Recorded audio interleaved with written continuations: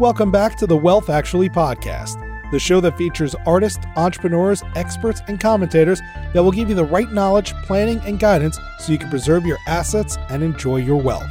Learn more and subscribe today at wealthactually.com. And now, here's your host, Fraser Rice. Welcome back to the Wealth Actually podcast. I'm Fraser Rice. Today we have to speak with Leslie and Mark Begert, the co-founders of Fabulingua. It's a company devoted to providing a revolutionary way for kids to learn a second language. It uses many of the features of traditional natural story reading and modern gamified learning techniques so popular today. Leslie, Mark, welcome aboard. Hi. Thanks for having me. Great. I'll tell you what, maybe the best thing to do is for the two of you to talk a little bit about your backgrounds and your business backgrounds before we get started talking about the company itself. My background is I've lived all over the world. I've been able to live on both coasts of the United States, in Europe, and in Asia. In fact, I started a wireless technology company, a consumer-facing company in Shanghai, China, lived there for 6 years, and then have come back here to Austin, Texas. I have been, in one way or another, helping build and grow startup to growth stage technology companies over the last 20 years. And that sort of led me and lent my background to what we're doing here with Leslie at Fabulingua. But Fabulingua really is a story being the essence of what we do. It's a story about sort of Leslie's background, so I'll turn it over to her. My background in regards to Fabulingua, and it really starts in my childhood. I was raised in a bilingual environment. We spoke English at home and Spanish in school and outside. I was raised in Barcelona, Spain, and then moved to England later on, had a degree in psychology and philosophy from Oxford, and then a master's in social anthropology in Cambridge. And while I was there, I developed some skills in simultaneous translation when I did a lot of projects in the field. And between that experience in simultaneous translation and then living and working in many different countries and companies that use different languages, L'Oreal, and also lived in China with Mark, studied fine arts in one of the Chinese universities, sold real estate and bought real estate in South America. After that, I really realized how valuable this multilingual experience had been in my life, both professionally and personally. So I really wanted to give that gift to my children, but I did not start right when my son was born. The impetus started later on. He was about 2.5 years old. When I made that decision, found that there was very little out there to support me in wanting to help him learn Spanish. So long story short, I looked high and low because I really wanted something that would really move the needle, that wouldn't be a token effort for a child. And in the end, I ended up reading a lot to him in Spanish, but found that bilingual books didn't work for us. He basically just ignored the bilingual translation. And Spanish alone, Spanish immersion books didn't work for us either because he was just didn't understand what I was talking about. So I then started weaving in the simultaneous translation skills that I had developed over summers of working in college. And we kind of went from there. I suddenly realized once he went to school that this methodology that I developed for him was really, really crazy effective. And when his sister came around, I did the same with her. And at some point, I just thought, this is working really well, but I just don't have enough time to do as much of it as I want. This really needs to be automated in some way. And that's when I started looking for products online that were kind of doing what I was doing with them in an analog way. And I found none. And so 6 months later, I looked again and found none. And eventually just thought, I need to build this myself. I'm kind of surprised that there's nothing out there in the market that teaches this way. Yeah. So for those of us who have thought about trying to cobble together another language, we talked before, I took 7 years of Latin and 1 of German, which makes me pretty much stuck with English. And, I guess Rosetta Stone and some of those products are out there. How does Fabulingua work? The difference that you'll find with Fabulingua is that it's story-based. So essentially, what we do is you're reading a Spanish language story, or a Spanish language story is being narrated to you. And there's a sort of a simultaneous translation which occurs verbally, orally, on a phrase by phrase basis. So essentially the child, even if they've never had any experience with Spanish before, will be able to comprehend the story because of this simultaneous translation that's woven in. And then the interactivity, which is associated with our platform, because we put a lot of different interactions and sort of gamification, it also prevents the same sort of simultaneous translation. So, for example, the text will only be in the target language. The narrator reads the text. El perro se fue, the dog went, a la playa, to the beach, y se encontró, and he met un tiburón, a shark. And the fact is that the kids don't pay attention to what language they actually heard that. But what's happening is that it's a bit like kind of the mommy ninja strategy of chopping vegetables up real small and putting them in the pasta sauce, is that the kids don't realize that they're getting a lot of exposure to Spanish that they generally understand in a kind of, so this is all premised on some academic work that's been done in the field of second language acquisition and by Stephen Krashen out of USC called comprehensible input. And basically the idea is that the single most important thing in learning a new language is that you're exposed to a lot of input to your brain that is input you can understand the meaning of, that it's comprehensible, that you can get a general gist of it. And so what we do as we weave in this oral translation to the written text is that we make that text comprehensible so you can just enjoy it and indulge in it. Therefore, it's an exposure program of a lot of that. And then your brain is really good at wiring, especially children's brains, to whatever language they're exposed to in this way without a need for endless flashcards and grammar rules and that kind of thing. So that's really, and the other main difference, of course, is that Rosetta Stone, Duolingo, all these things, they're all for adults. They might look like they have cute kitty logos, but you need to be able to read in your own native language in order to use them. For our product is designed for kids age 2 and up, and they don't need to be readers. So it's really targeting that young child who is so very capable of learning a second language. The part I like about it is that by chopping up the phrasing like that, you avoid the problem that I've heard other people have where they try to learn a language when they're, sort of traveling for business or something like that, and they're watching TV with subtitles, and you've got this stream of a foreign language, you've got the familiarity of a movie or something like that, or the context of a news program where you can kind of piece together what's happening, but that connectivity between the two isn't happening, and what you just described, I think, is particularly interesting on that front. That's exactly what's happening. It is hard to connect the language to the subtitles.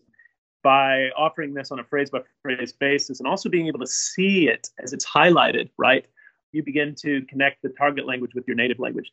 What's amazing about it is, Leslie alluded to this a bit earlier, the effectiveness it's had. I mean, when our children got to preschool or kindergarten, and the Spanish teacher that would come by once a week for 30 or 45 minutes and work with the kids, everything that she was teaching was falling on very fertile ground with our children. And our children's rate of learning was sort of off the charts relative to their peers because they had this foundational familiarity in that particular language and because they had confidence and had been exposed to that language. So to them, it was engaging and interesting.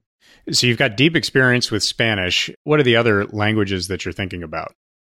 Teaching Spanish to English speakers is where we started because that's our experience, our own personal experience. But an even larger, perhaps more lucrative market is going to be teaching English to Spanish speakers. So that would be both in the United States and in Latin America. That's an opportunity that we will be pursuing very shortly. It's sort of the next step. And then beyond that, because we did live in China, we have an affinity for learning Mandarin, and we know that that's a significant market as well. Plus, we have the network over there to lean on as well. So that would be another language, as well as, Leslie mentioned earlier, French, potentially. Cool. So what is the plan for the business? Where are you now and where are you taking it? We started the business at the end of 2017, and we spent quite a bit of time doing what we consider sort of a customer development research and understanding who the customer is, what is their pain point, what are they looking for, where's the opportunity, really more or less to sort of prove out our thesis. And we sat down with 40 different families who were passionate about this, and it proved out our theory that this was a very interesting, sort of overlooked and underserved market. We then spent the last couple of years developing the prototype and building the team. And just recently, we did all that on our own dime. And just recently, in this summer, we went and raised a small pre-seed angel round of a little less than $1 million to sort of allow us to build that team and begin to develop the tech. And now, here we are. Within a few days, we're going to be launching this product on the App Store and on Google Play. So it's a really exciting time for us right now. And We'll launch with a few stories, and we'll be adding, because it's a subscription-based service, we'll be adding new stories on a regular basis to keep the content fresh and to appeal to sort of a broader, wider market.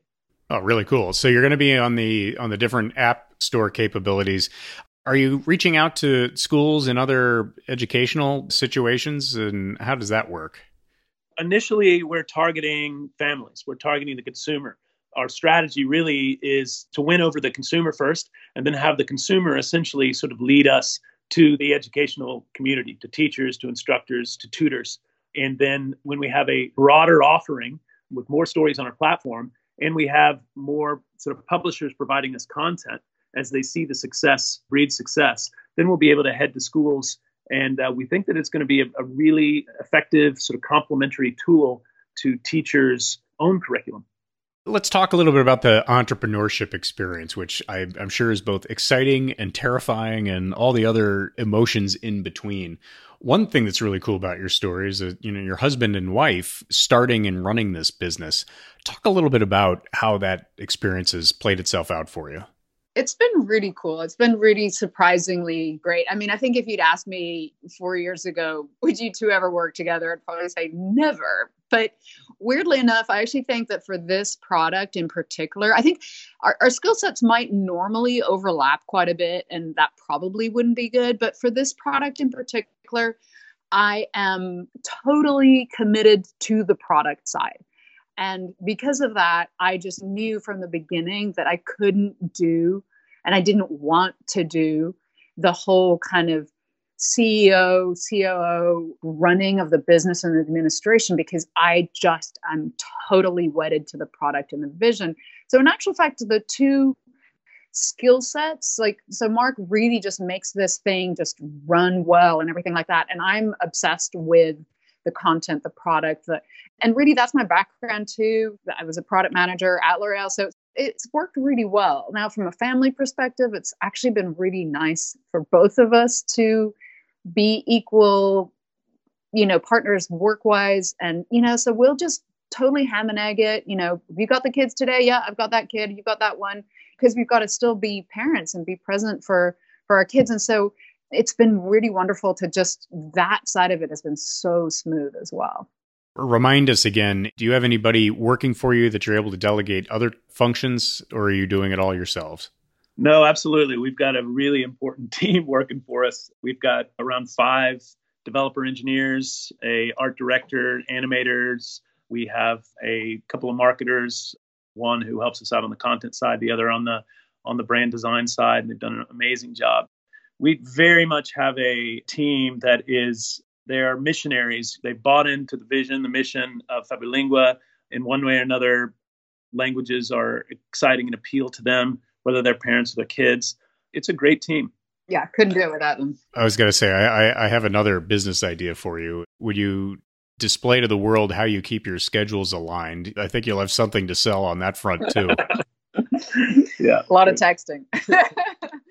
From a success story standpoint, it's worked well with your kids. How did you test the academic component, test the product, as it were, and put it in front of people so that you understood that you really had something beyond just great parenting skills and good language skills? It was something that would translate to that end consumer. Well, I mean, we've been testing from a pretty early stage and various degrees of intensity of testing, pretty much all along since we started, way before our first prototype. So that's just been something that, iterating on that.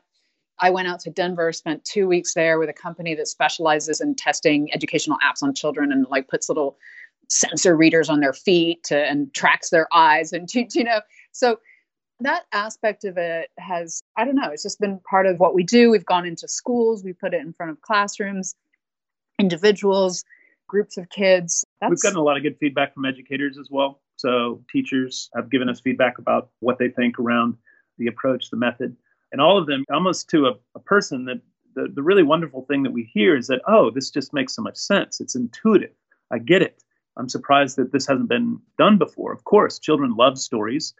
And of course, this is a way to be able to provide that type of exposure program and to keep them engaged. And of course, they also love technology. So if you can combine stories and sort of games with an iPad or a phone, boy, the children that we've put this in front of have been really excited about it. And we typically have comprehension games that are associated with these stories at the end of these stories. And it's very surprising how quickly they're able to pick up vocabulary and sentence structure and understanding masculine, feminine. It's impressive. It's magical. How do the games work exactly? Are they sort of multiple choice components, or are they things where you put sort of a flashcard scenario where you've got a picture of something and then maybe a choice of words to help reinforce what's been demonstrated a little bit? Our games we're constantly evolving and coming up with new games. Right now, we're going to start off with 2 games.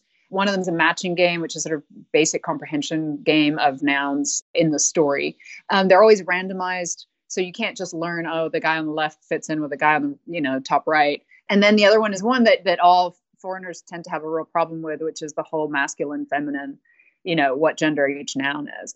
The idea is to make it fast and to make it like this words dropping. Then you have to swipe put it in the masculine or the feminine category, but you have to do it fast enough that you're not sitting there thinking about the rule is that if it ends in O, then it's masculine. No, it's kind of like you would learn it if you were immersed, which is I've only ever heard abeja be referred to as la abeja. So if you ask me to make a split-second decision and just go with my gut real fast, I'm just going to make the choice that I heard in the story. So it just ends up promoting that in that game. But we're going to be developing a whole load of other games as we progress. Each one's going to be bite-sized, quick to play, but meaningful in terms of either comprehension or sentence structure or grammar.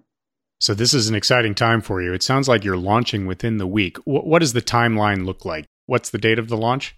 Well, we're dotting our I's and crossing our T's right now. We've got it submitted to Apple for their approval. I would say, it should be live and available by Tuesday.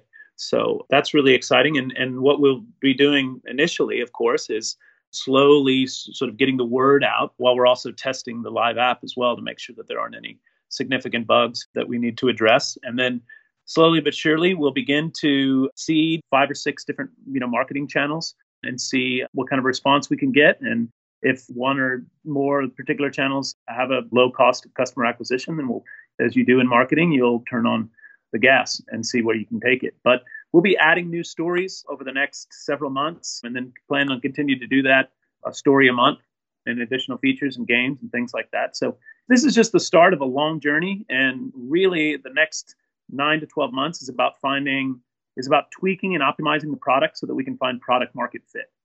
Cool. Assuming this is designed really to be used via a phone, maybe iPad or other sort of personal device like that, any differences in using that versus using sort of a typical desktop?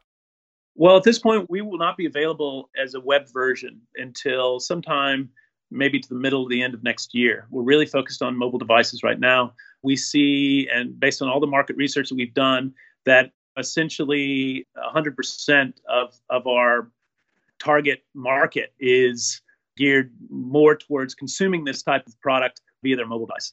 Oh, and if that's what the research is showing, why do anything differently on that until you're ready to do it? That makes sense to me. So as you're getting things charted out, what is the best way for people who are listening now to stay on top of Fabulingua's progress? Well, there's a couple of ways. One would be to come take a look at what we're doing on our website, fabulingua.com, FABULINGUA.com. Check us out. You can read about the method. You can see sort of examples of what we do, learn more about our story and the team. You could also follow us on Instagram. Fabulingua Kids is our Instagram handle. And then we're also available as Fabulingua on Facebook. We've been communicating with our audience and growing our audience on social, particularly Instagram.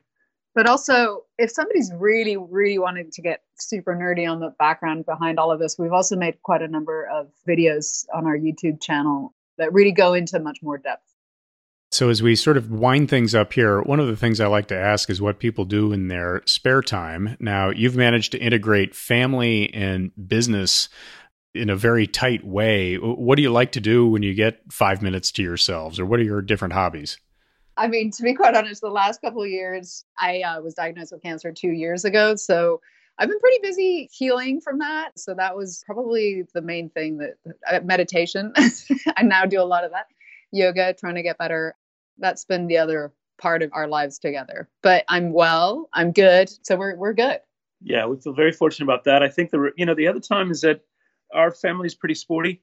We'll get outside and do all sorts of different activities. Living here in Austin, Texas, being right near Barton Springs and the lake. So we have a lot of opportunities to get out there and have fun and swim and do things like that.